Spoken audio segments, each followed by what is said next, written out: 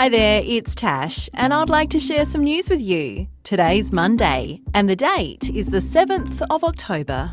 Today's story comes from a place at the bottom of planet Earth. It's the continent called Antarctica.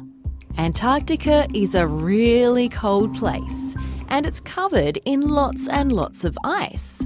There are also lots of ice shelves. They're like huge sheets of ice that float above the water. But not too long ago, a big chunk of ice broke off an ice shelf. This chunk of ice is called an iceberg, and this particular one was given the name D28. This iceberg is so big, it's about the same size as a large city.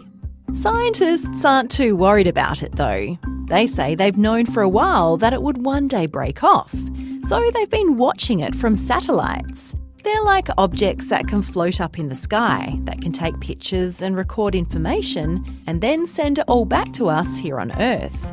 Icebergs this big naturally break off every 60 to 70 years, and the last time this happened was back in the 1960s. Scientists are now going to keep a close eye on D28 to make sure it doesn't get too close to any ships sailing in the ocean. And that's the end of news time for today on ABC Kids Listen. Let's catch up again tomorrow.